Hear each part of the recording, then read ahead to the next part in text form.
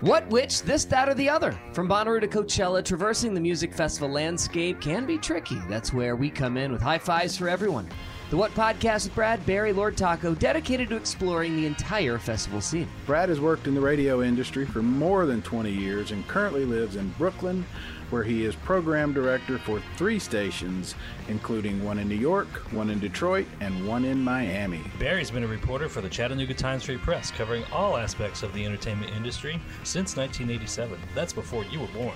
Lord Taco, the smart guy who makes these podcasts on our website at thewhatpodcast.com work.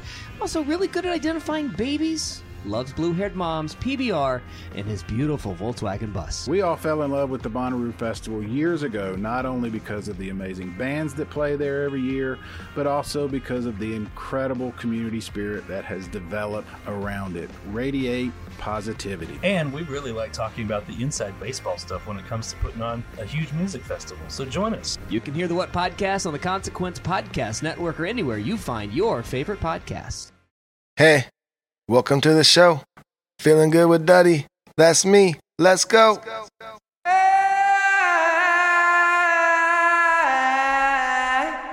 Hey, yeah! We are back. Not in the bunker. I'm in my van. Daddy's at home. We'll tell you all about it. It's episode 71 of Feeling Good with Duddy, the show that points at the world, laughs hysterically, and then points into the mirror and laughs at itself. We are the fairest of the fair. I'm Jake B., a barber here in Southern California. Let me introduce you to my brother, host of the show, guitar player, singer for the Dirty Heads. Here he is, Duddy B. What is happening? That's right. We are back. Episode 71. We're zooming because Jake's going to go out of town for a few days. So we're zooming early, getting it done. So he's going to go do a quick little vacay. We wanted to make sure we had an episode. So yeah, I'm sitting in my bedroom. Oh yeah, I can see you. Duddy's sitting in his bedroom with his dog behind him on his bed. It's a classy look. I'll be honest, the dog goes wherever I go. It follows me like a shadow. If the dog is not next to me I'm like, where's the dog?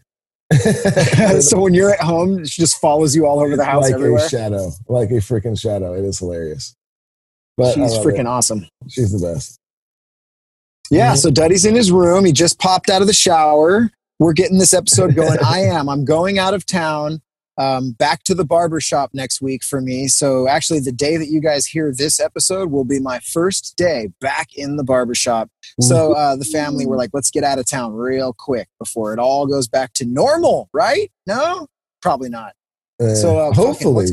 Hopefully. Yes. That's all that's going on with me. Nothing too crazy. What's going on with the Dirty Heads? You guys are about to actually play live music. What the hell? Yeah, that's right. We were in the bunker yesterday, Jake. You were there. And we were getting some stuff ready. And Matty O came in and he was setting up his full drum kit and everything. And it's like, oh my God, these acoustic shows that's just what we did. So yeah, the live streams became your reality for a good 2-3 months. Yeah. Maybe even longer. And we did a lot of rehearsals with them too. So it was just sitting down, acoustic guitar. It was great. But now we're going to be standing up. I'm going to be playing an electric guitar plugged into an amp, and Matty O is going to be back there hitting the shit out of those drums. It is going to be loud, but I'm looking forward to it. It's going to be fun. But yeah, not much new going on because we did just record those other episodes a few days ago. Like I said, we're zooming this one in early, but something did happen. Kids are going back to school, taking them to Barnes and Nobles to get some just books and things. And my son really likes to read. So it's funny. Like I have to constantly get him books because he reads. I'm like, bam, which is a good thing. But went to, which they love to go to. There's a cheesecake factory right next to this Barnes and Noble. So we go in there and to get some lunch. And right now, you can only sit on the patio. So we're sitting out on the patio having lunch. It's very quiet. There's other people around eating. And something happened, Jake. Oh, no. What happened, dude? Something happened. And, where are you going with this? And now, okay. this has happened. I've seen this many times, like this, and everybody has. But this time, I was just like, it hit me. I was like, come on, people! Like, can we not do this anymore? And that was sitting outside, having a nice lunch, super quiet, lots of families around, lots of young kids around, and here comes the frickin', 1999 Kia rolling through with all the windows down, and it's oh no, boom, boom, boom, boom, pussy, motherfucking bitches, N-word, pussy, effort, boom, boom, boom, like so loud, Jake. It was so ridiculous, and everybody's just looking at each other like, are you kidding me? And here's the best part. This is what happens next. So outside the parking lot, right, we can see like this. He has to drive right by this patio, and there's some parking spots right out by the patio that say Cheesecake Factory, like to go pick up only. And there's like 3 spots. He fucking pulls right in, boom, boom, sits there for a second with his windows down, just bumping the F word and the N word, and then car turns off. He gets out. He's like a chubby, like white dude, and he's wearing a Buffalo Wild Wing uniform. And he walks into the Buffalo Wild Wing that's right there, and I'm just to go to work. Like, I'm just like, are you kidding me? Oh, the shittiest asshole. I skipped right past the whole thing, Jake. This was going to be a new segment that we have. This segment is called "You Should Be Shot," and these are things that people do that you just see. Like, you should just be shot right on the spot. You can't, like, if you there's no saving that guy. No. How old did he look? How old was he in your mind? Hopefully 15. I'll accept 15. Anything above that, he should be shot. I would say probably like early 30s. Oh, God, it hurts. That's like a sad 30s, man. Late 20s. That's a sad white guy, like scruffy facial hair, like not a beard or mustache, just hadn't shaved in a bit. But he, the pale. I know the guy. Kind of damp looking. Just pale, damp. Just boom, boom, boom. Come on, bro. Oh, dude, you're right. This guy should be shot.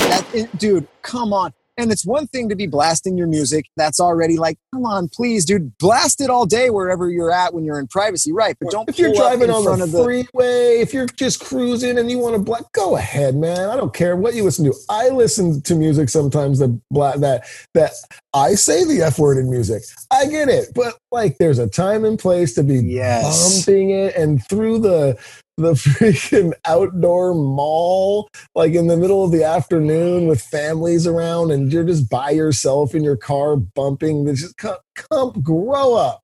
I love when the person who pops out of the car doesn't match, You're like, if it's some fucking slick buff dude with a killer jump, if it walks out of the car, you're like, okay, I get it. It all matches the guy. Yeah. Fine. But when just freaking like, Kevin Garnett jumped out of the car and be like, yes, I get it. Like, can I have your autograph? You're the fucking coolest. This is perfect. But then when that dude hops out, you're like, oh, come on. And I've heard other people talk about this, and it always makes me laugh. I've gotten to these conversations where the guy doesn't match the car. Like, the super gnarly punk rock dude with the crazy mohawk and the stuff, and he gets out of like, the 92 Sentra with the fucking bumper hanging out. You're just kind of like, or the crazy rockabilly dude is probably more appropriate. The pompadour, the everything. Yes. It's all going on, but he's like, he's in a RAV4. Yeah.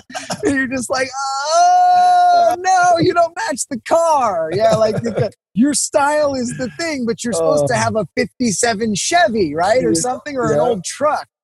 You almost have to if you're going to do the whole rock and roll. You can't have a new-aged Beetle with a flower. Yeah.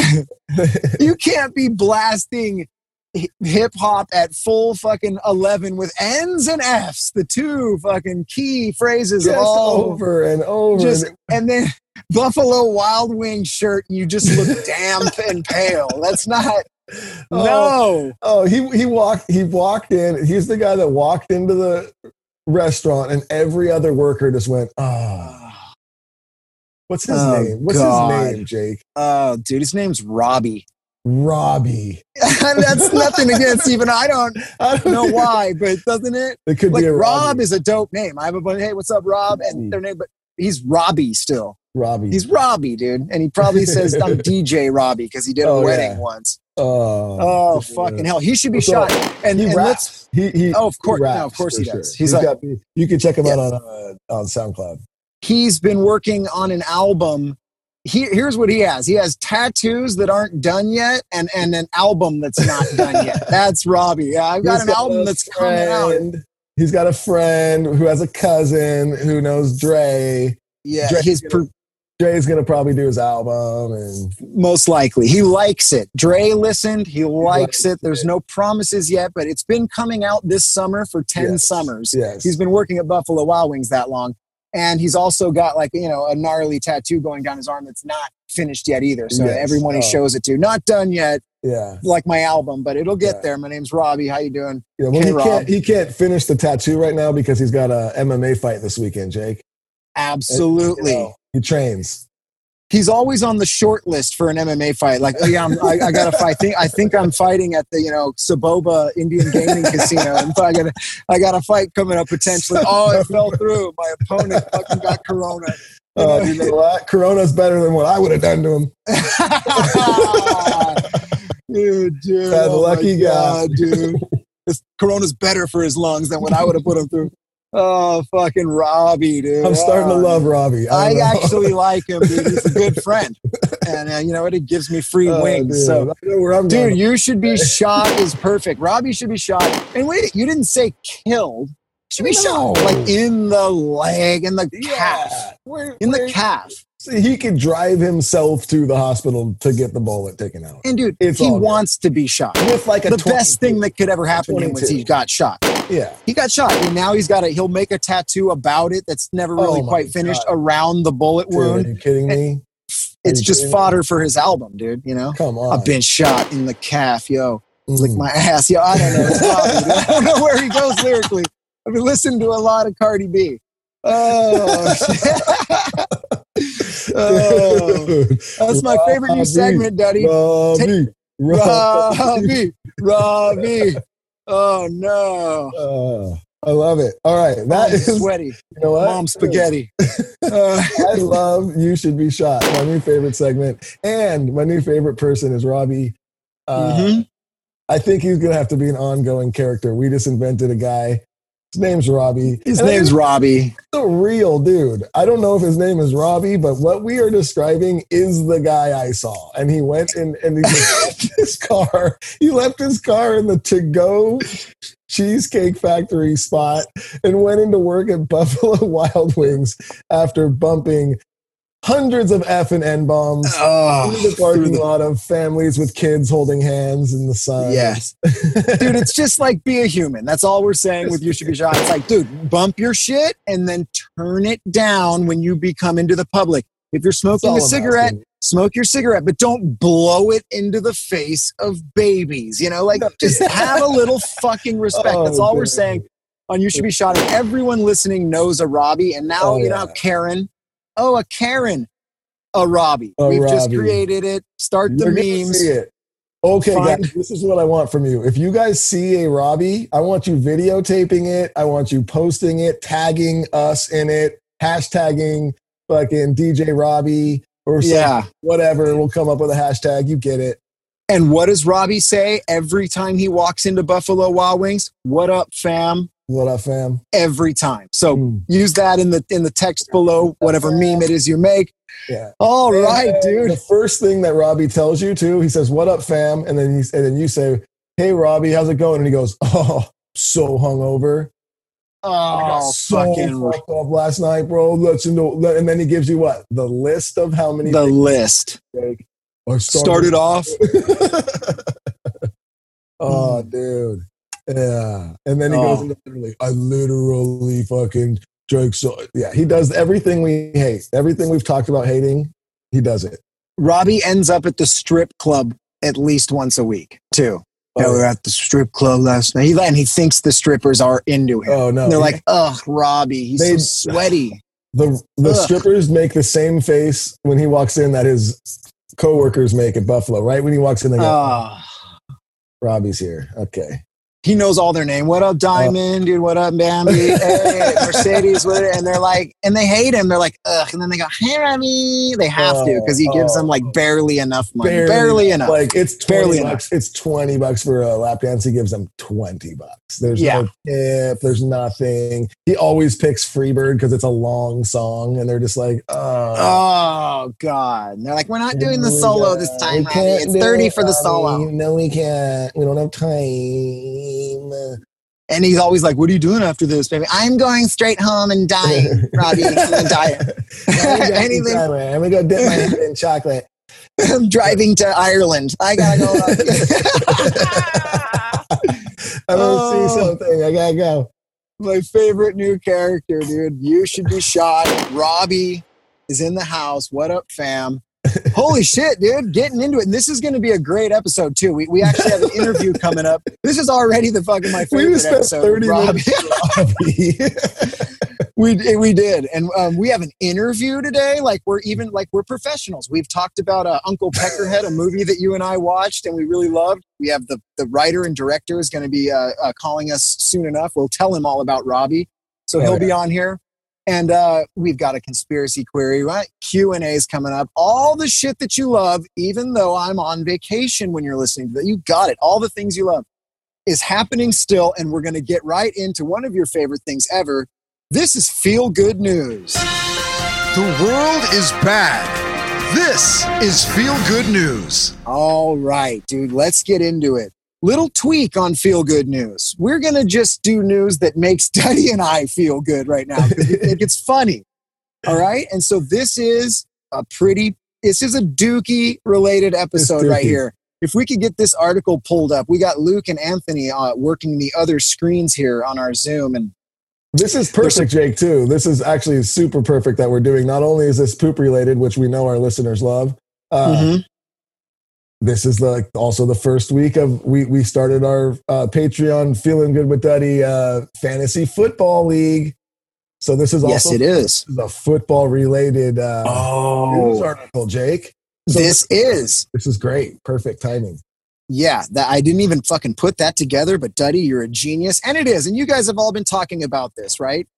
This is the Odell Beckham likes to get pooped on story, right? So, who doesn't? Look, he's not alone, He likes to get pooped on, right? So who was it? This chick, Keith Chief's baby mother, Slim Danger, exposes Odell Beckham Jr. for his alleged poop fetish. Yep. During an interview on the No Jumper podcast, she said that she was texted by Odell Beckham. She was going to meet up with him, and he asked her to wear no underwear and not shower for 24 hours. And then he asked her to send him a picture of her taking a shit. And she said, hell yeah, I sent him a video. And he wanted, she's down and she's not afraid to talk about it. We love her because she gives us this story. So she put it out there. Now everyone's talking about how OD likes to get pooped on. And this article coming to us from hot97.com is actually about Odell Beckham responding to these claims. And if you could scroll down just a little bit, Luke, Odell's little responses down here. And Duddy and I read it. I think it's up. I think you might have... No, he's right here. No, it's right there. Okay, perfect. Thank you, Luke. He says, you can't knock me off my pivot no matter what shit's thrown my way. Damn. So he put up a little Instagram post of him catching a pass. Yep. Can't knock me off my pivot no matter what shit is thrown my way. First of all, hilarious. I like that he just went at the shit thing. And then he's got laughing to tears emoji and then the fire blowing out of his nose. I think burned you. Here I come. But what I love is he did not deny any of these claims. No. He's just saying, yeah. Whatever. He's like, dude, I like to get shit on. It's not illegal. He's like, whatever I do behind closed doors is what I do. Dude, I will say though, Jake, I learned a little fun fact. I noticed this fun fact after I heard this. His first game of the season is against the Cleveland Browns. Oh, that couldn't be any better. I'm sure people are laughing at that. That's good. And by the time this video comes out, because I'm gone, so this is an early recording. this game has already been played, right? Oh, that's right. This game potentially. Oh man, that's funny. Hopefully he doesn't play like shit. All right. Oh, hopefully. Well, he's an offensive player, and I hope he's not like tackling the other team because they're Browns, and he's just like, "Oh no, you're on offense. Why are you tackling us? Oh no." Oh, he's just tackling people for no reason. Dude, this is great though. You know what? He's a fucking legend. I love him for this because look, if he is into that, he's like, okay, fine, why not? And then also, what better way to deflect anything is just to accept it and go, yeah, I'm into shit stuff, dude. All right, bye. That completely ends the whole drama, I believe, right there. Yeah. And then, you know what people would do? They go, huh, all right, well, move along.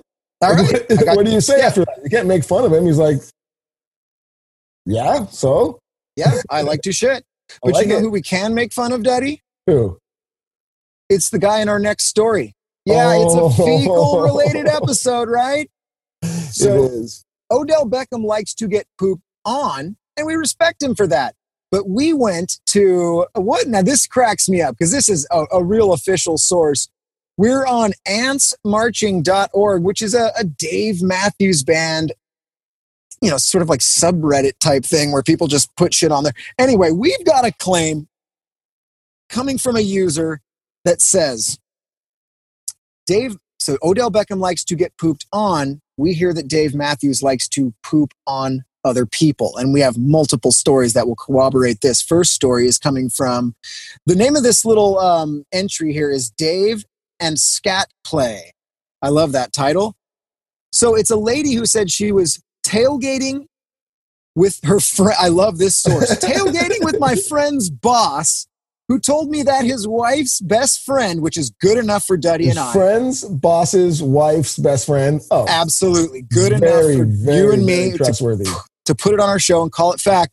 Met Dave Matthews at a bar in Boston back in the late 90s. Oh, I love that. You're drinking. It's a billion years ago. This doesn't sound weird at all. We accept it and we believe it. They went back to his hotel room and Dave straight up asked her if he can take a shit on her. Says he claims that he'd been with so many women that at this point, like, this is what gets him off these days. And that's why I love this story, is that she put that little thing in, because I've talked to people who are older than us. I'm not going to put anyone on blast, but Duddy, you could probably imagine maybe who I'm talking about, who's told me that, like, if he watches porn, he only watches porn of like 90-year-old ladies, because he said he's had so many sexual encounters in his life that that's what it takes to get him off at this point. I heard someone say those exact words to me. So when I read them here, I said, well, this is fact, or it's my friend who wrote this. But anyway, so Dave Matthews loves to shit on his fans and whoever he wants to have sex with. Duddy, how do you feel about that? Well, I mean, at the same time, if he was like, yeah, that's what I like to do. And if the girl was like, sure, then go ahead, Dave, be a poo-poo guy if you want to. But when people don't know it's coming, Jake. I know where you're going. This is the other Dave Matthews poop story. And everyone, I think, knows. And if you don't, there is a story about Dave Matthews' bus was going.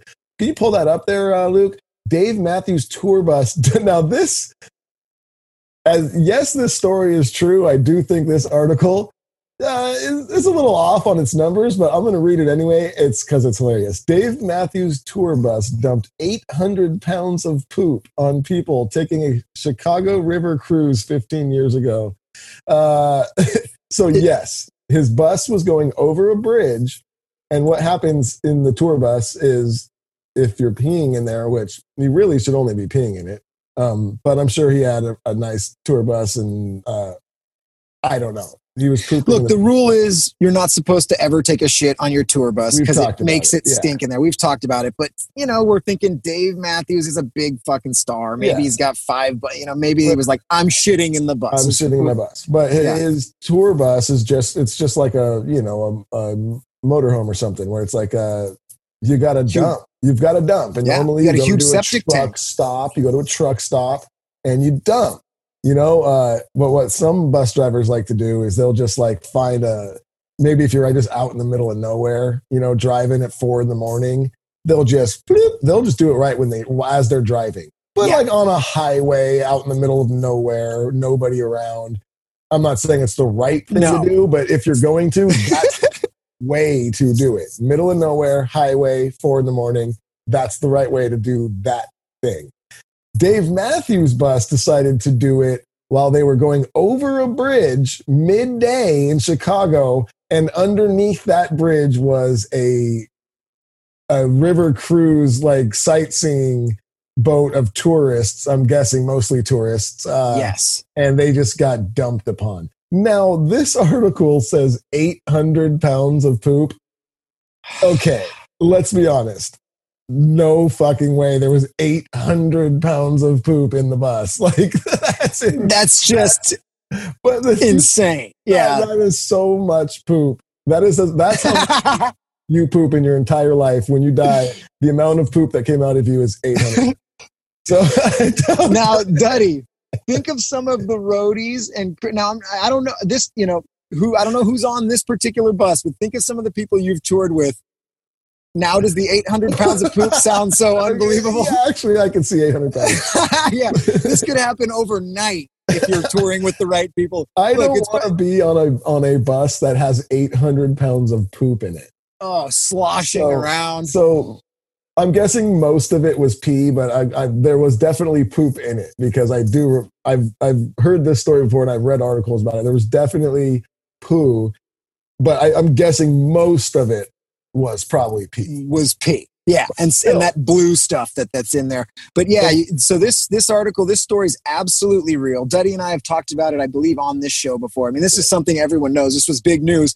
But last month, just about a month ago, was the anniversary, the 15-year anniversary. I love that we're celebrating the 15-year anniversary. It's the anniversary. The anniversary of the Dave Matthews shit dump.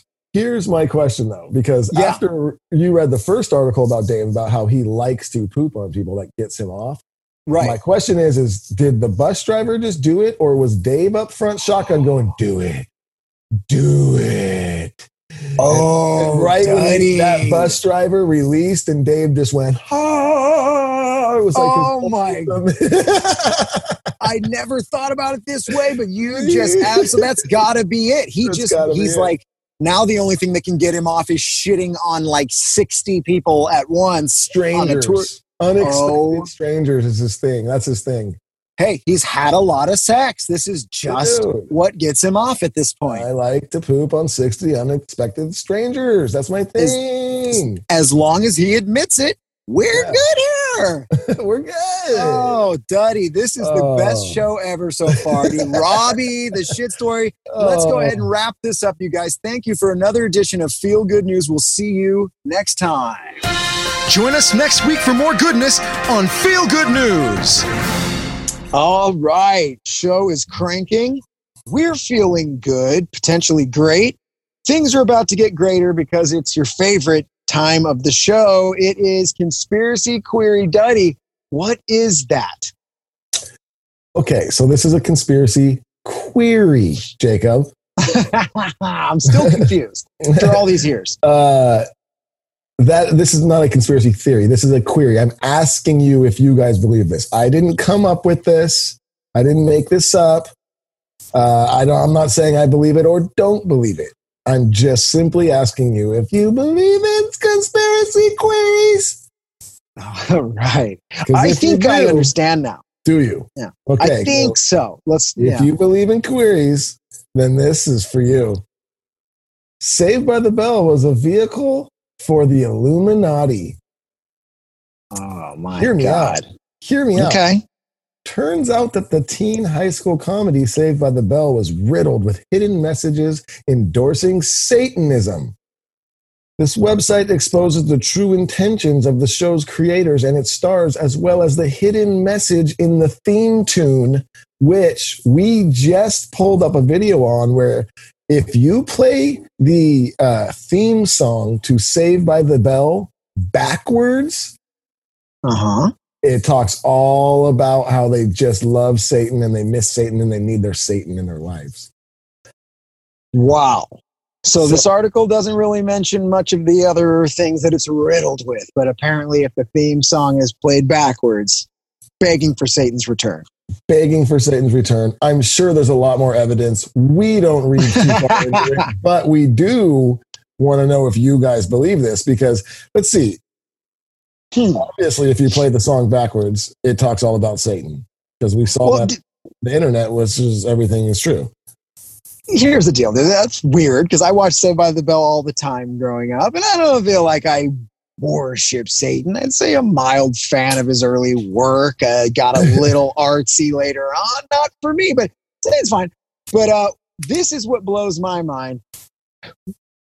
Why is it that all you have to do is play everything on earth backwards and it like immediately becomes a Satan thing? And how many words are words that we use every day that if simply said backwards are Satan worshiper? Well, yeah, play anything backwards and it sounds like and you're like, exactly. Oh, God, it's Satan. And you're like, no, it's just being played backwards. So it sounds really, really weird. Because it's backwards. Who's going around just listening to everything backwards? And wouldn't you have to? Wouldn't you have to get like the Saved by the Bell like on theme song on a record to even do that? How do you even possess? No, not this day and age. You can. Yeah, I guess you're right. Okay, I'm being a little okay. All right, but maybe I'm the conspiracy theorist. But yeah, you're like, dude, everyone has GarageBand on their phone. I'm like, how could you even possibly hear something? So right, in this picture, though, that we have right here, wow. Mr. Belding kind of looks a little... Oh, man. It's pretty Satan-y. God, I do remember the episode where Zach and AC Slater fought. It's my favorite episode because I did think it was a very well choreographed fight, especially for the time. I'm sure if I saw that episode now, I'd be like, oh my God. But I remember as a kid being like, that was an aggressive fight. Like that looked pretty realistic to me. But I don't remember any Satan-y stuff, but I do know that we talked about Satan last week with ALS being all hidden message to, now we're doing Saved by the Bell, right? And Mr. Belding is on Saved by the Bell. Mr. Belding was also in a Dirty Heads music video. That is right. I'm just he was in the video. Mm-hmm. He was in the video for our song Vacation. And guess what, Jake? What? If you play Vacation backwards, guess what it says? What? 69. 69. It's that 69 if you play that song. Okay, and on the 69th episode, we talked about the devil, so it's kind of like a Satan song. You've been touched by Satan, is what's happened. You and the entire Dirty Heads band. I dig it, man. I don't know. I don't know if I believe it. I don't know if there's enough evidence. I mean, where did you get this information from? Let's credit the old source here. The shortlist.com. And it is a short article, too. The article is very short, but I mean, I guess I'm just wondering, Jake, if you believe that the Saved by the Bell was really just a vehicle for the Illuminati to try to get people to be fans of the devil? To be fans of the devil. I actually do. The way you said it, when you said it in that like high-pitched tone, it sounded more believable. So I think I am back on board, dude. Yeah. So you believe it? You kind of... Oh, no. Well, you never let anyone know. That's your thing. You stay... I don't know. You simply present this to us. It's up to us to I do know that if you play the song Vacation backwards, it says 69. I do know that. Yeah. The song, actually, the original lyrics were 69, and, but then accidentally you guys played it backwards and said, okay, it's probably better. It was probably a 69. So now we just play it backwards. It says 69.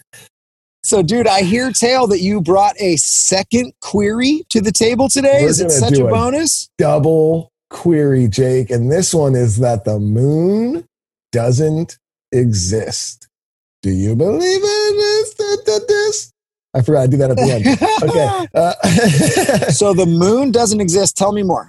It's not good looking at it night after night. The moon doesn't exist. It's a hologram put there by persons unknown, of course. serial conspiracy theorist David Icke has a theory there. I think that's how you say that. Has a theory there. Wait, what? David Icke. He has a theory, and there are countless YouTubers keeping an eye out.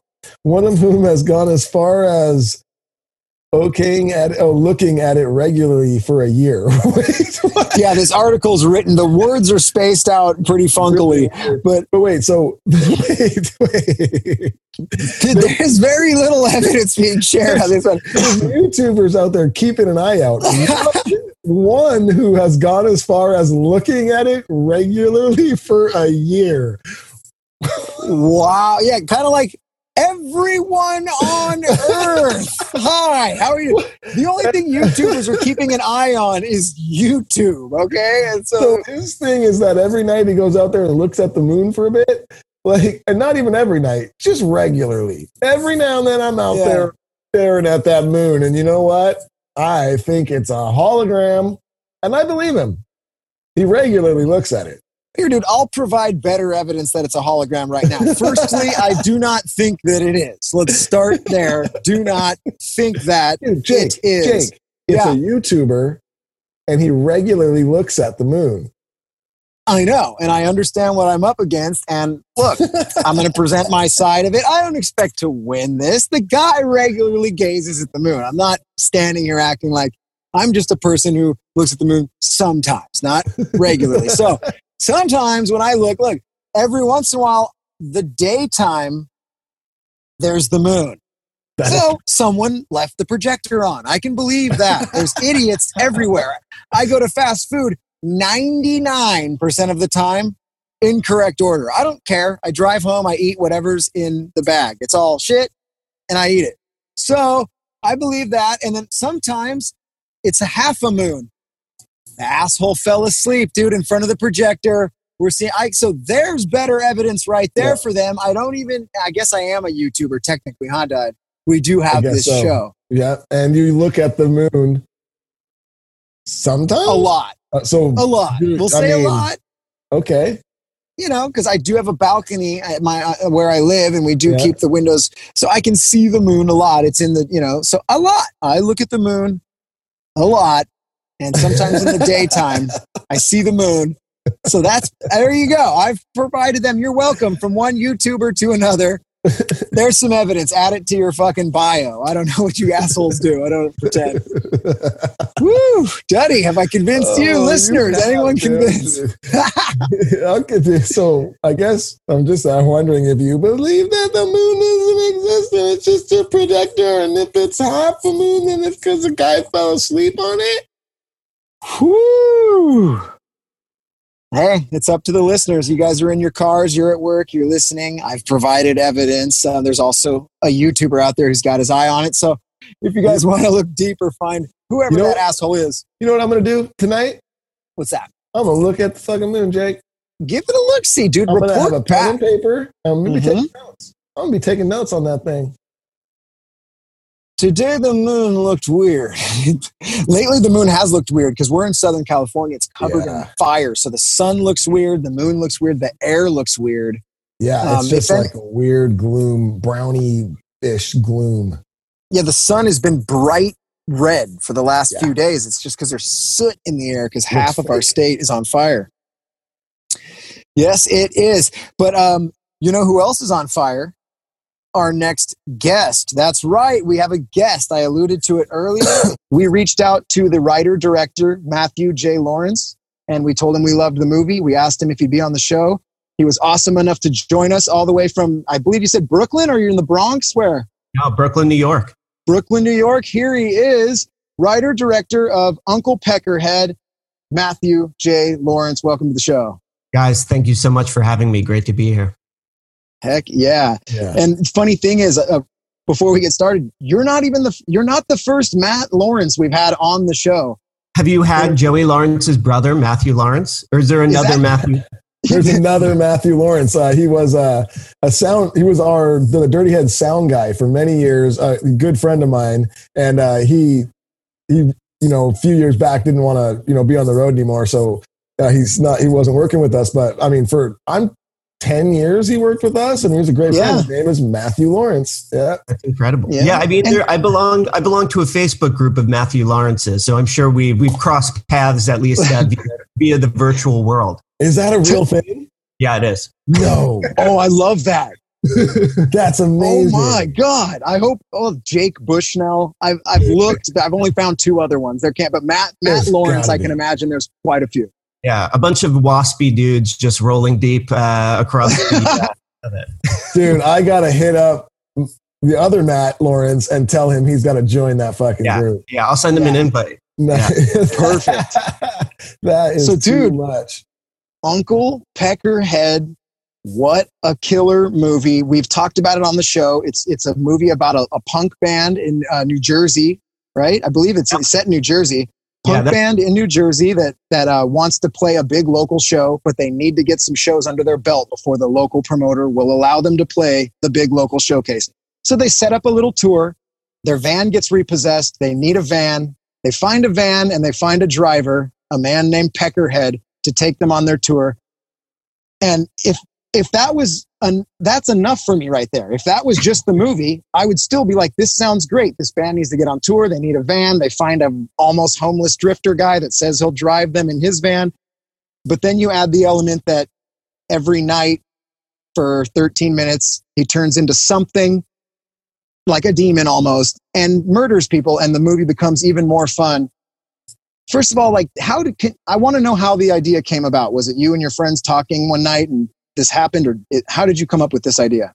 Yeah, I mean, really the idea came from a bunch of projects that were in various stages of development. And by development, I mean just like a notebook that I had. And like what had happened was I had always wanted to, like in my 20s, I had like released a record and toured with the band for a couple of years. And all of my friends, like Jeff, who's in the movie, who wrote the music of Duh, he's like a touring musician, and a bunch of our friends are. And I wanted to really kind of show the real world of being a DIY punk band in in those early years of what that's like. Because I feel that like films romanticize the open road for a band. Mm-hmm. So I wanted to make that movie. And then I'd been really like pitching hard to do this Adult Swim series that was like kind of modeled after a 90s sitcom of these 3 punk kids living in this house that were in a band. And just like, there's no explanation, but they live with this like dirty hillbilly drifter dude who acts as kind of this Mr. Belvedere that gives this sage-like advice at the end of every episode, to kind of wrap things up. And I'd been making horror movies and I had gone to like a bunch of festivals and all of the films were really self-serious and like, just like, not that there's anything wrong with the dramatic horror movie, but there was no like midnight batshit crazy fun movie. And like one night I was like with my girlfriend, who's now my wife, and I was just like getting like more and more drunk. And I'm like, I have to like just take all these ideas and just like somehow cram them together. And then like really like the next day I started writing Uncle Peckerhead. That's awesome. Yeah. That's fucking great. That makes sense. You had several projects that leaned and then, in a drunken stupor, which is like what I imagined. I almost imagined you sitting around with friends or your wife and talking shit and you're thinking about a movie and then somehow you stumble on the idea of like, what if we make him turn into a fucking demon at night? Like, I don't know. It's just such a fun thing.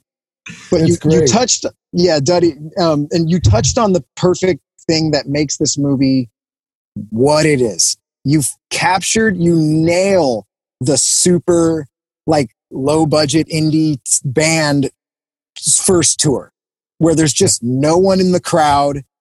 The band you're on tour with, which we'll get to that. Dude, the singer of Dominion Rising is the fucking greatest character that's ever lived in cinema history. We'll get to him. But I think since Jake dyed his hair blonde, he kind of looks.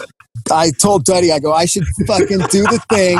Dude, I'm going to be him for Halloween, by the way. And I've watched the scene with his band performing their song 75,000 times. I know all the words. But anyway, I'll get back to you nail the feeling of you're in a band. It's your first tour. There's really next to no one at the shows, but you're playing your ass off, because you love it. And I've played a million shows like that. Duddy has played a hilarious show that we've talked about on this show before that he'll tell you about, but you fucking nailed the heart of that. So I can tell that you were in a band, you can just tell that it's all real. Yeah, I mean, it's just, and again, like I think TV and film, like really, and even books kind of romanticize it, where either you're thinking that it's going to be just this nonstop adventure of like your youth, and you know, or like The Dirt, where it's just going to be like this crazy, like we're just going to party every night, and there's going to be like, you know, just like it's going to be a nonstop like debaucherous like adventure. And in reality, you're like fucking bored 23 hours a day. And then like the other hour, you're like dealing with a like insufferable prick for a sound guy and like getting paid. I mean, I don't want to give away but it's like, you know, you like when you get paid $3 to play a show, you're like, why pay us? Why not just say fuck off and just allow us to be like fully angry, just to like harness that. Yeah. But yeah, I mean, and the thing is, what was crazy is like when I would tell those stories, like all of my friends had the exact same sound guy, the exact same promoter. And you didn't play the same town. Those people just exist in every. And they still exist to this day. No doubt. Dude, we talked about this on the show the other week. It's like every sports reporter talks like this, and every fucking rock and roll DJ guy sounds like, it's like every fucking one. And it's true. Every club you go into, you get the sound guy that's too cool for your band. You're like, why? We're just here. And you nailed the promoter at the beginning. Who go on tour with some band that you've never heard of. Oh, totally. I used to go on tour with Death Angel and fucking it was yeah, dude. Everyone, even the people at the shows are perfect. Like in that scene where Dominion Rising's playing, you do a couple shots where you're like behind the singer and you get shots of the faces of the people in the crowd. I'm like, I've played to every one of those people. I mean, everything's there. So that's what Duddy and I loved. And Duddy has a show that I always love to talk about, you know, because the Dirty Heads, they'll play. I went on tour with them last summer, you know, for fun. And they were playing to 15,000 people at some shows. And I'm just looking out going, Jesus. Because I remember on one of Duddy's first tours when they were on a tour and it was this cool thing. This is, 10, 12 years ago. He's like, hey, the venue we're playing at tonight live streams all their shows. So me and my mom and my dad, we all log on to watch Duddy. And this was at least 10 years ago, if not more. So back then it was kind of like, whoa, this is the live stream. Yeah, it was pretty good. But Duddy, so thankfully the live stream, it only showed the stage. You could not see the crowd, and thankfully because there was not a crowd. And there was 3 people that showed up, and they came together, and they did not come because we were playing. They just came. But here was the crew. This crew was amazing. So first off, it was a little person. All three were girls. It was like one was a little person who was hammered when she showed up. The other one was a big. She was huge pregnant girl who was smoking and drinking. And then the other one was like an 80-pound meth head chick, all 3 smoking and drinking their asses off. So that was the crew that came in. And as we're playing, they're sitting on stools now at the bar. So the only people there are the bartender, these 3, just tens, just roll in. And then the band that we're on tour with is backstage. We're just laughing. We're like, okay, we're going to go play now. So we're playing the show, and the little person gets so hammered during our set, she falls backwards off her stool. Oh my God. And she's laying on the ground like a turtle upside down, and she can't get up. And I just remember like the bartender trying to help her up, and she's screaming, "Stop touching me. You're just trying to F me," just like, oh my God, we were just like, we've made it. And I mean, and the funny thing is, at this point, like, you guys had a little bit of local radio love and everything too. It was crazy. And from the angle that I was watching, you could see that there was no one there. But I remember calling Duddy, I'm like, how was the show or whatever? He's like, there was a midget, a pregnant lady, and oops, I said midget. I'm a bad, horrible person. But you get it, dude. And now the shows in this movie aren't quite that bad because it is a punk rock and a hardcore scene. And so the fans are there for music, but the look on their face when Dominion Rising performs, who is the band that Duh. So the main band in this movie is a band called Duh, and it's awesome. They've got Judy as the singer. Max is it's kind of the second singer and bass player. Yeah. Judy plays guitar and sings, right? Max plays bass and sings, and then Mel on drums. It's a perfect band. You believe that they're a band. They look like they would be friends. They talk like they would be friends. And I really love the subtle just look on Mel's face the entire movie. Like her eyes, she's like the drummer chick. She doesn't say as much, but she has a look on her face that's just like, I could be doing anything else on earth. I kind of don't give a fuck. And I love it because I've known 5 or 6 chicks like her and they're always hilarious. So everyone in the band is perfect and is someone that you know. If you're anyone like Duddy or I or you, Matt, we've all grown up with these fucking people. We've all seen this band. The cool thing about Duh is when they finally perform, they're fucking awesome. That first time that they start to scream, and you're just like, oh, fuck yeah, this is awesome. Yeah, you do a good job of like, you know, we get to know the character. First of all, you let everyone know it's a horror movie right out the gates with like the opening kind of scene, which is cool because then you move away from it being a horror and we get to know the band and then we love them and then you finally get to hear them play and it's worth it. If they sucked, you know, it might be like, okay, but they're so dope and the song is great. And I know Max, it's Jeff Riddle is who plays Max, right? Yeah. And he wrote all the music. He did. He wrote all the music for Duh. He's been in like a bunch of bands. Like he was in the Holy Mess, which was like a big Philly punk band that like toured like nationally and internationally. And now he's in this amazing band, $500. But he's been like a buddy of mine for like over a decade, and we've like worked on a bunch of shit together. So yeah. So he rips. So I think once you get to that point in the movie, you know, you like the characters, you like where the movie's headed. But then when you hear the music, it's like, okay, the music rips too. So that's even better. And then you bring in the element of horror, and it's almost just a bonus. And the beauty is the guy, Uncle Peckerhead. So this is David. I want to see. Is it David like Lighton? How do you say his name? Littleton. Littleton. Okay. Yeah. David Littleton. He's the old guy that's sort of a drifter. That this is his van, and he says, "I'll take you guys on tour, but I need to drive. Just give me gas money." The cool thing with him is, yes, he turns into a horrifying creature at night, and sure, he might be murdering someone. You know, that's just what's going to happen. But he also, when he's not doing that, you totally believe that he loves the band because once he hears them play, you see him like kind of go, "Oh, these guys rip." Yeah. And then he's got like a heart to him. You like him, and I don't feel like the band, you know, I don't feel like it's ridiculous that they're like, let's keep doing this tour. Yeah. Something about his performance, he does a great job of making you really like him. No, he's a ferocious beast. You love him for sure. You're like, I freaking love this guy. And he reminds me so much of the young band on tour, and the one person that's not in the band that's on tour with them is just their best bud who's like, I'll fucking do anything for you guys. I'll drive you guys. I'll sell your merch. I don't give a shit. And he's that guy. And you feel that, you know, during it, you're like, I know this guy. I've had this guy on tour with me before. You know, he's just down to do whatever it takes to help the band out, even if it's murder someone.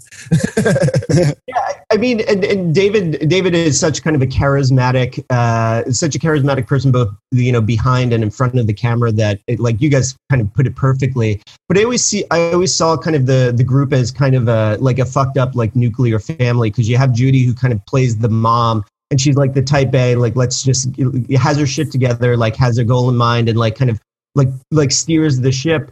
But then you have like Mel, who's kind of the angsty teen. You have Max, who's the precocious little kind of like awkward like little boy. And then you kind of have the fun uncle, you know, who at these family gatherings probably drinks a little too much, probably plays a little too rough with the kids, maybe you know, shows them how to shoot a gun or something like that. And he means well, and he does a lot of damage, and he has a lot of damage himself. But, you know, like it's this idea that they're all really they all kind of found each other and like, you know, had this need to kind of connect with people. And Peck kind of sees that in them and kind of wants to be kind of this unofficial member of the band. But yeah, I mean, that was like always kind of the point is just, you know, it is this kind of familial kind of setting. And it's not the traditional way in which maybe you see family, but all of those kind of themes are there. And that's why like Peck kind of, you know, is in like Flynn with them. Yeah. And you do it super fast. It's like they meet him. They do not know him. They go on the tour. They still don't know him, you know? And we're not giving away too much, by the way. We just want everyone listening to watch it. You guys, all of our listeners, so watch it. We're not going to give away too much, but we're just letting you guys know that the relationships, they're built correctly and they're built quickly. Like how do they, you know, that was a tough thing for you to have to do. They meet him. They don't know him. He doesn't seem overwhelmingly trustworthy at the start or whatever. And they do trust him. They go with him. And then they realize that he can be horrifying.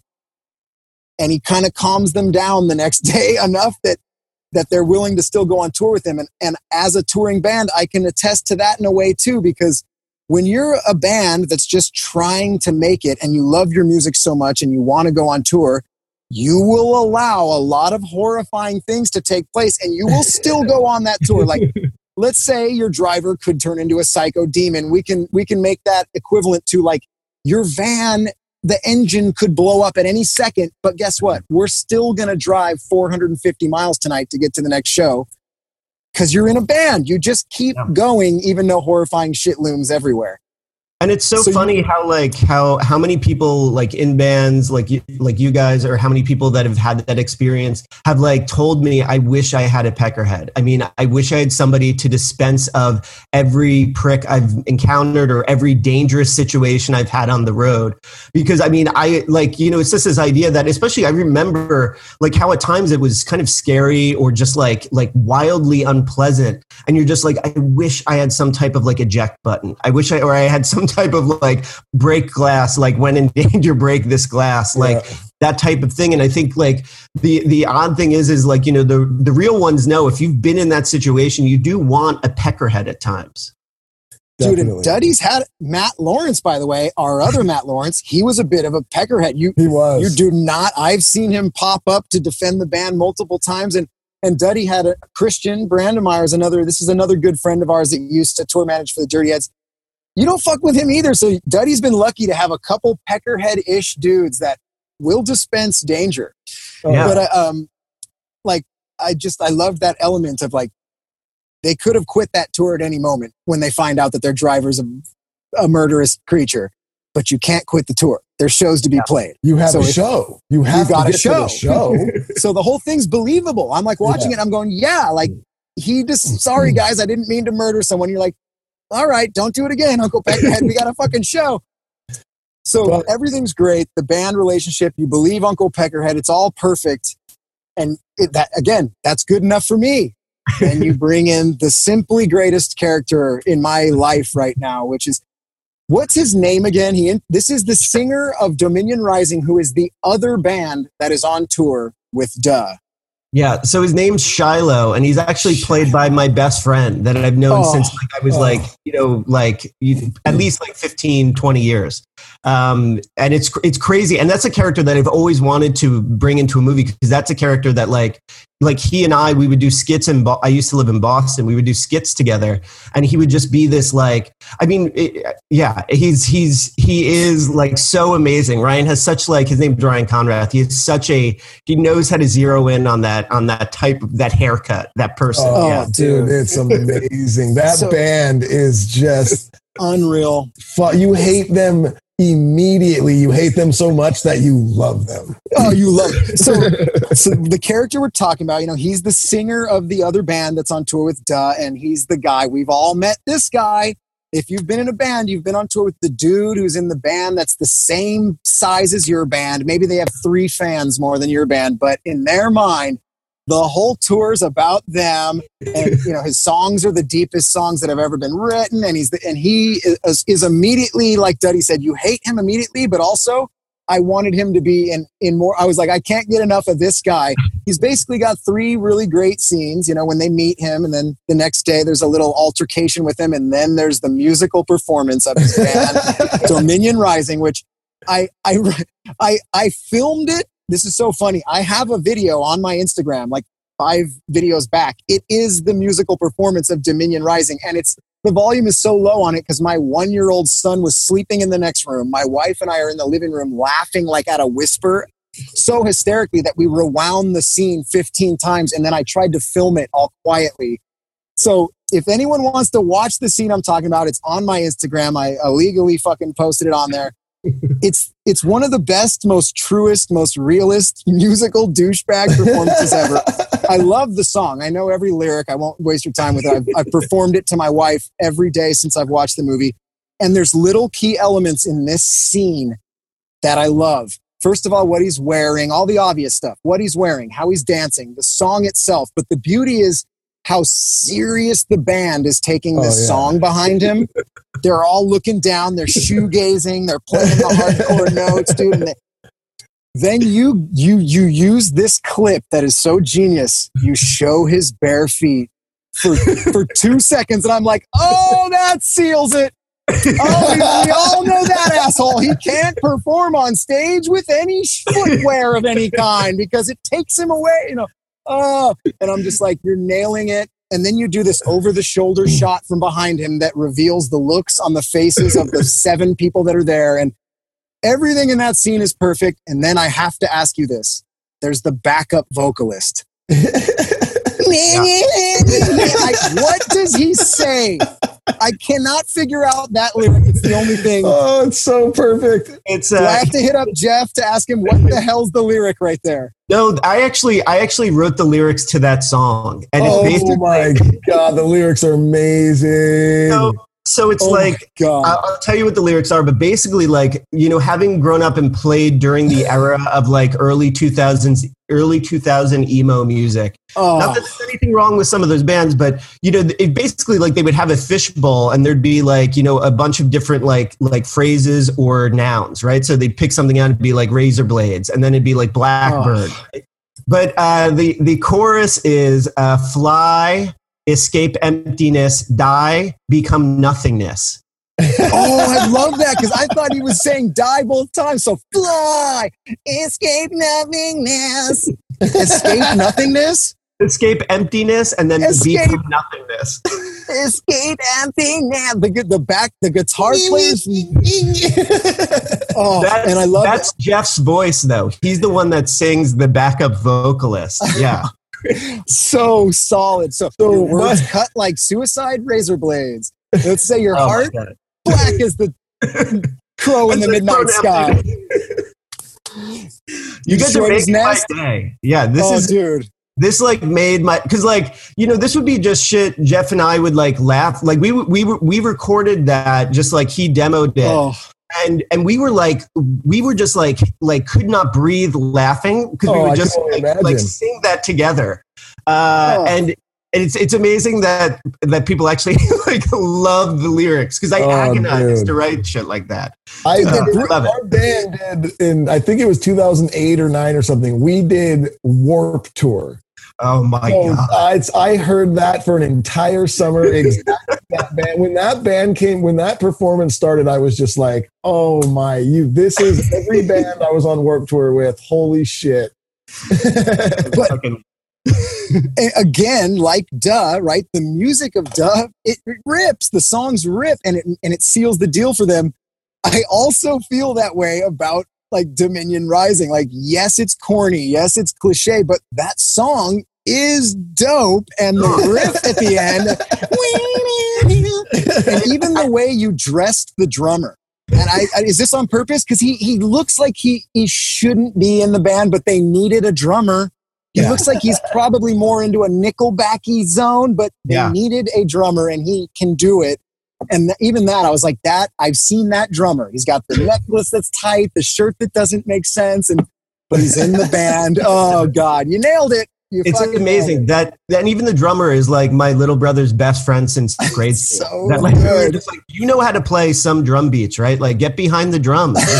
Do it. I love it. I love it. Oh my God. That's so amazing. And like, I mean, the thing that Jeff and I, and again, like, this is totally Jeff and Bill Orender, who actually played the drums on all of the music. Like, we pre-recorded all the music, is they kind of defined Dominion Rising as like, when you listen to actually the music, you're like, oh, okay, this kind of rips, and then and then the haircut takes the microphone. It's all downhill. Yeah. Oh, you fucking couldn't have done it any better. But it is the performance of your friend. So let's give Shiloh one more plug. What's his name? That's your best friend? His name's Ryan Conrath. Yeah, and he's like a PhD professor. Like he only acts in my movies, and like he just like, I'll be like, hey, come up to like Philly or come up to New York, let's do a skit, and he's just like always game to get like fucking weird and create these outlandish crazy characters. Yeah. Oh, dude, he's the best. I will be dressing as him for Halloween.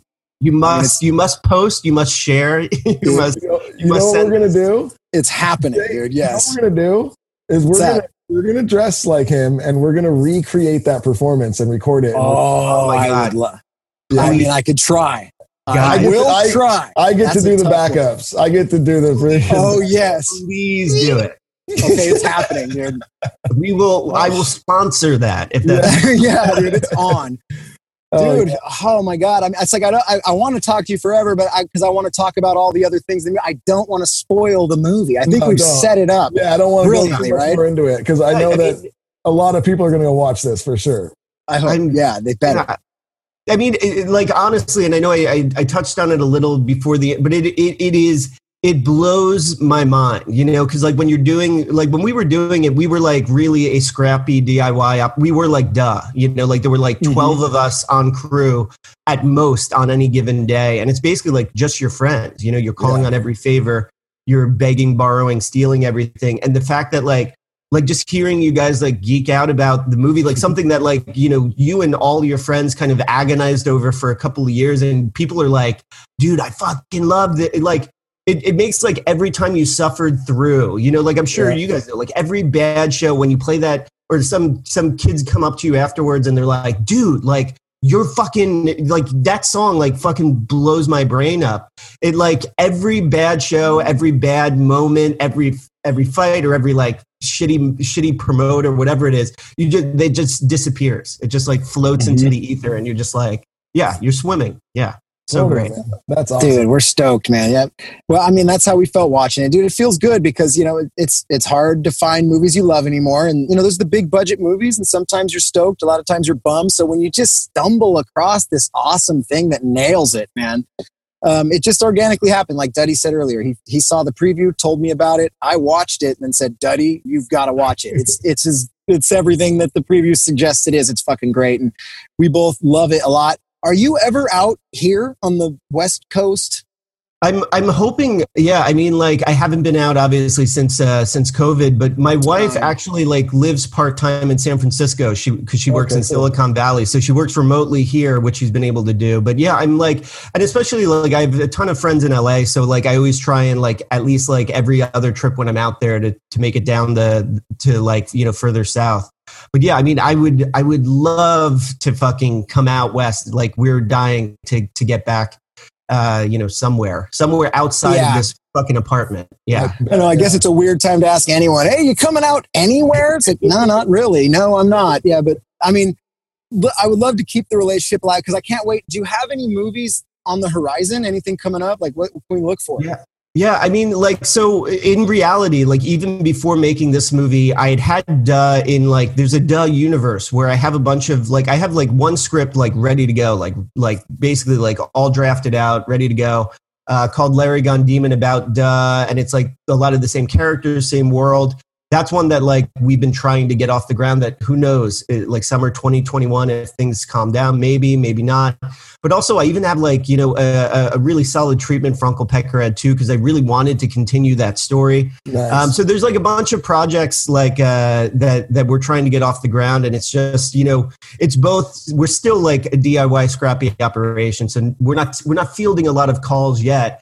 But it's also like everyone, even like when people show a cursory interest, like they're like, well, let's see where the spring is with all of us. And then we'll kind of like, so yeah, I mean, it's just basically like just developing and kind of talking, making sure you have the people that you want on your side and like with you once you start kind of like seriously kind of going forward.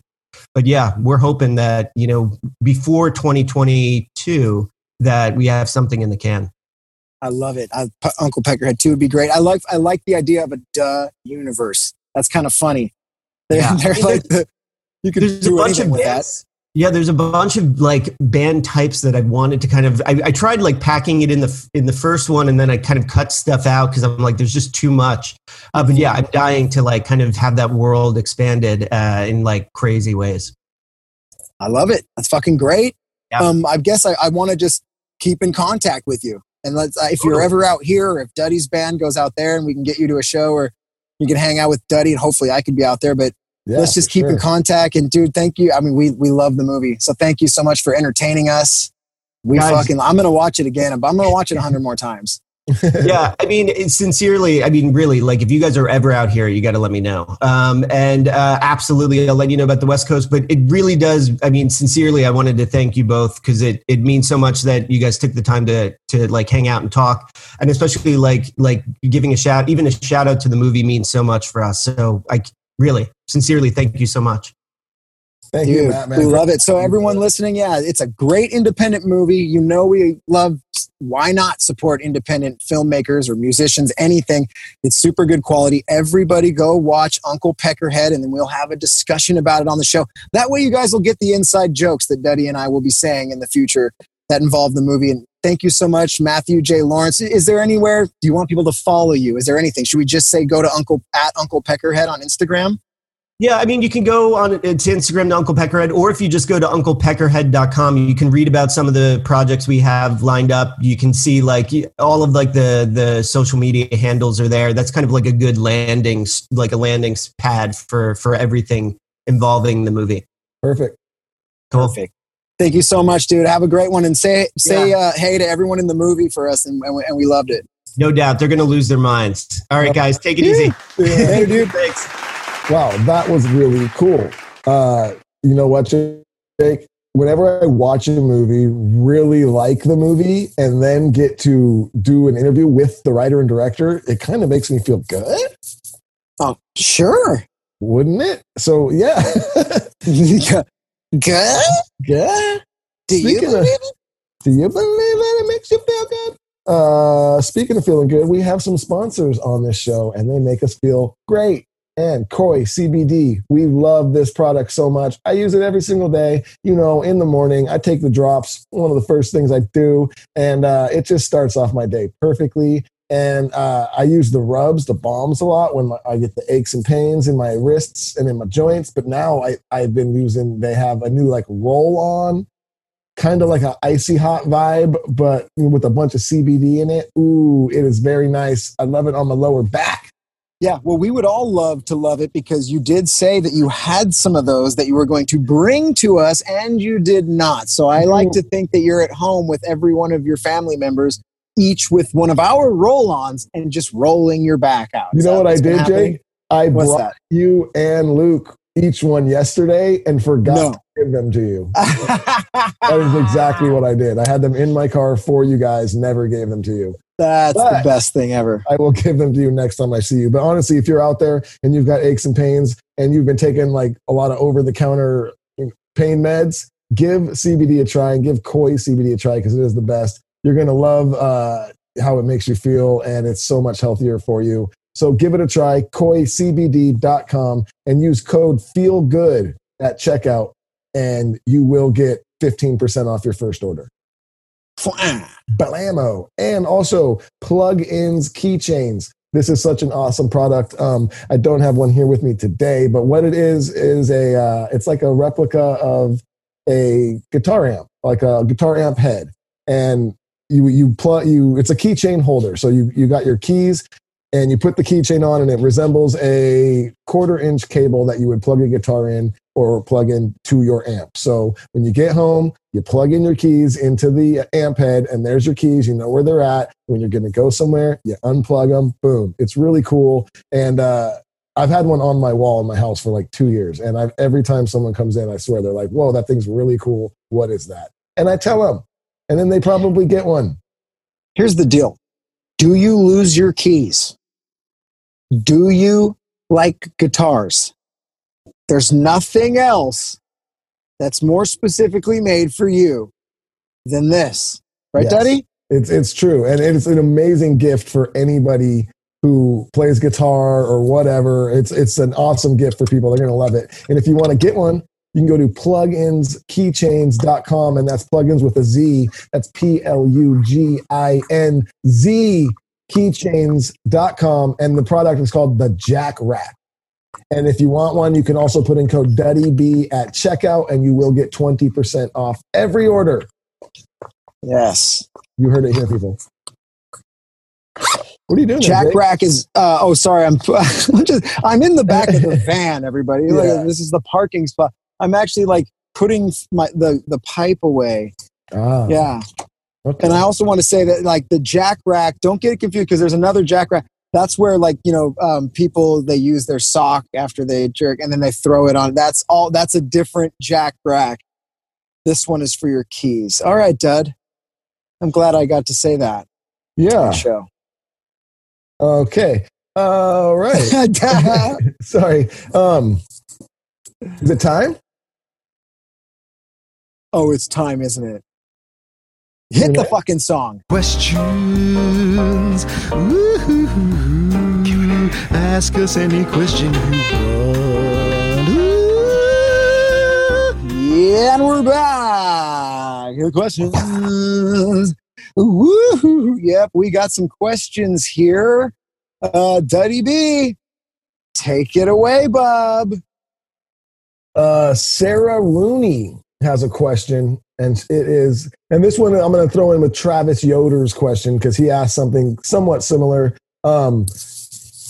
Sarah wants to know, what's the most awkward, strange, or cool gift you've been given by a fan? And Travis asked a similar question, but he wanted to know if we actually kept the gifts that we were given by fans because his, I don't have his up, but I believe he said that his son drew us a picture and gave it to us at a meet and greet.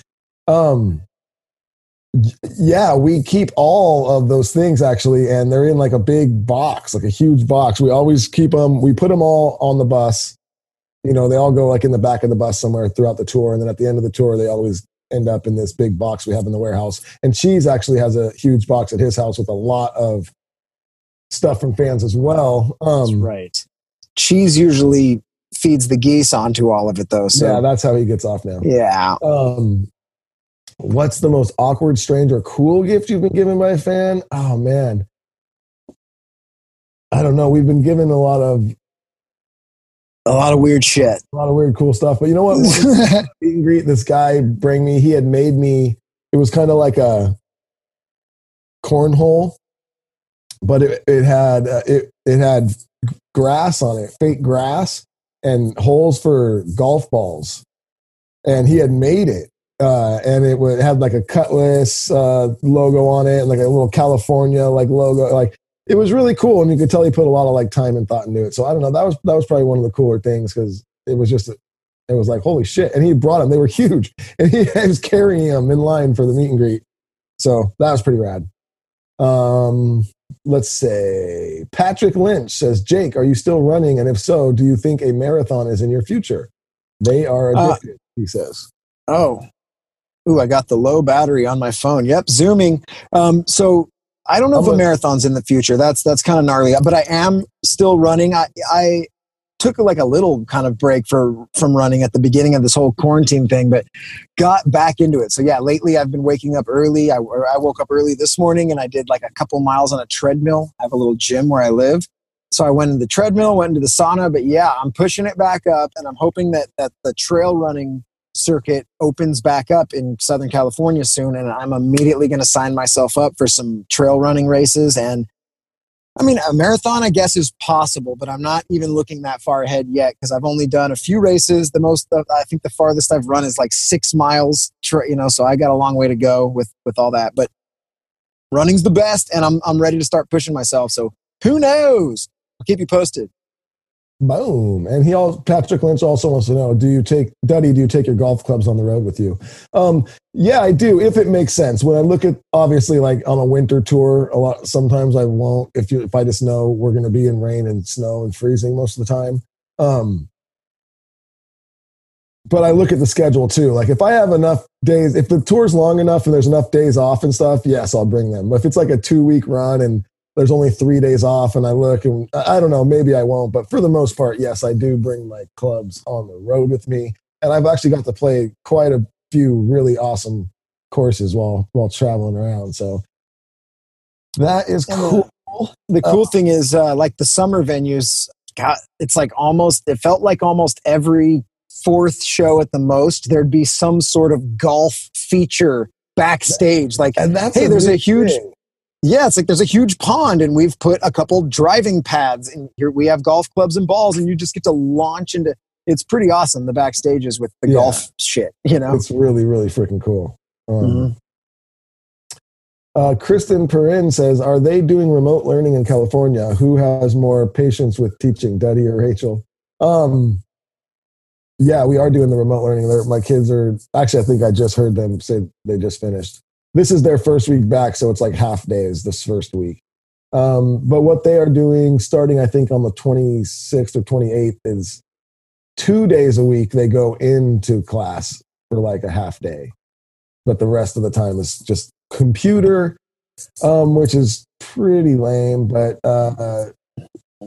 and who has more patience, me or Rachel? We're both pretty good with it. Like we're down. Our kids are really good with just kind of doing it. They kind of just knock it out, and then we'll just go over it, make sure they got it right. But we both help out for sure. Yeah. Jennifer Riley says, In-N-Out Burger or Whataburger, which one is better and why? In-N-Out for sure. I mean, I've had both many times. I've had In-N-Out way more. Whataburger is good. It's all right. It's just it's a burger, but In-N-Out's it's a better burger. It is indeed. Yeah. I've had Whataburger a few times. It's like when you get to like Texas, you start getting that, right? Is that what I'm trying to think? I think so. I think about there, it starts happening. Yeah. Like I said, Whataburger's okay. It's more like your standard kind of burger. In-N-Out's got its own thing. I will say this about In-N-Out. I say it every time it comes up, dude. In-N-Out is good. I'm not here to say, oh, it's a piece of shit. It's not. It's a good burger. It's fine. But the way people fantasize over In-N-Out and make it out to be like it's this cultural experience. I can't tell you how many times people have visited here from another place and they're like, the first thing I want is In-N-Out. And they're like, they buy the shirt, they buy the burger, they make sure they're like, I got to have this 3 more times before I leave. I'm only here for a week. And on the last day, the last meal I want is In-N-Out. There's tales of people taking In-N-Out burgers on flights, like bags of them home to give them to people wherever they live. And I'm like, you guys. It's not going to be good if you do that. And plus it's like, so I always say this and people hate me. I say this, it's the most overrated burger on the planet. And people go, whoa, whoa. And I'm like, whoa, I'm not saying it sucks. It's good. But the way you've rated it, humanity, makes it the world's most overrated burger. Hot take. Hot take. It is true because it is a great burger, but people make it out to be like, it's like a golden child. Oh, yeah. When you bring it up, they're like, oh. And I'm like, why are you acting this way? All right. Jason wants to know, first off, just Jason? Jason wants to know? Just Jason. Oh, do you live at fucking Camp Crystal Lake? No. Is Freddie asking a question? No last name. Can you be any more vague? Yeah. You are a serial killer, Jason. We need a background check on this Jason guy. Sounds like someone who'd hang out with Robbie. Yeah. Let me go pick up my boy Jason. Hi, my name's Robbie. That's my homie Jason. We both listen to rap, but are mildly racist. Everyone figure that out. Bobby does like the type of guys. Jason makes the beats. Yeah. Oh man, Duddy, do you still?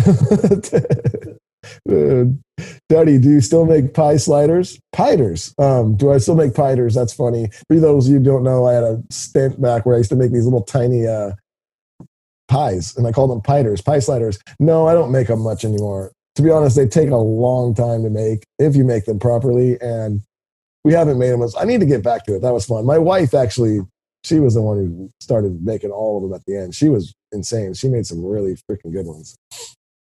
Michael Yarno, the Yarnski. Yarnzels. Stoner question. Guys, I would hope your parents know that you smoke, but were they accepting of it, or were there something you had to like hide from them? No, my parents were pretty cool about ganj life, you know, just being 420 friendly and whatnot. But let me take you back to 1997. Mama, Papa Bushnell sat down a young Jake and Daddy, looked us in the eye and said, look, guys, it's a big world out there. There's lots of drugs and things that you might want to try. Here's the deal. Judgment-free zone. If you guys want to experiment, we respect and understand. we would just hope that you'd respect the law and you'd call us. If you get drunk, call us. We'll drive you. If you guys try heroin. Wait, no, they didn't say that. They said basically if you guys get drunk or have to try a little hay, just let us know. Be responsible. Give us a jingle. And we thought it was pretty. First of all, dude, suck question, dude. Suck. Bro, you rattled loose a fucking memory from the old attic, dude. Nicely done, dude. Oh, that memory was lodged up above an old surfboard that we had in the rack up there in the attic, dude. Sick question, dude. But yeah, they sat us down and just said, dude, be you, choose wisely, dude, and party on, bro. Our parents' names were Bill and Ted. Suck, huh, Daddy? What do you think, Dad? Suck.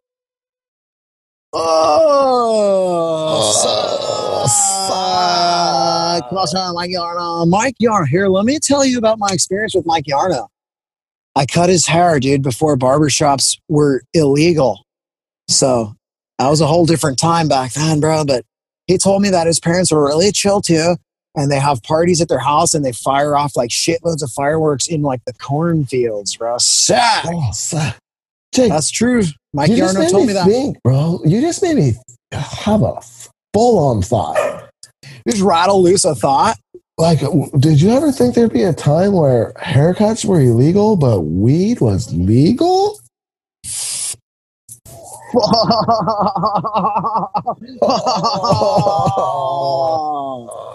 No. Well, think about it. All right, dude. Yeah, it's suck. Question. Let's go down to Maui Wowies. All right, Maui Wowie. Will you please bring Jake with you to Del Mar concert? Is this the last one, this Maui Wowie? This is it, dude. We're going out on the Wowie. No, there's one more after Maui Wow. Will you please bring Jake with you to Del Mar concert to sing the Monday Morning Hangover show at the end of the concert? Oh, should we tell them, bro? Relive his glory days on stage. Should we tell them? It's a done deal. Guess who's opening up for the Dirty Heads at Del Mar? You guessed it, the Germans. If you want to dance with me, morning, all you have to do is show. dance. And you want to have a party. Dance. First U.S. show. So excited, bro. Gonna be fucking ripping, bro. Is that how you say? Sure. Oh, yeah. Dance. See you there, Maui Wowie. All right, we got one more. Wait! You didn't answer my question! There's no time! We got one more. Sick question. Suck. Sarah and T-Bird says, what is the sample from Earthquake Weather? I love the lady's voice. Actually, fun fact, guys, not a sample. It's the Germans. Not a sample. It's actually one of Jared's wife's aunts. It's Jared's mother-in-law's sister. Holy shit, is this the one that said that Dave Matthews likes to shit on people? I think so. Jared's father-in-law's sister got shit on by Dave Matthews. Apparently that's no, that's her. That's his aunt-in-law, I guess. I don't think aunt-in-law. Yeah, so yeah, she is the lady talking, and it's really cool. She did an awesome job. Fuck yeah. Yeah. I can't wait for her to be backstage when someone's like, how do you know the band? I'm Jared's aunt-in-law. Yeah.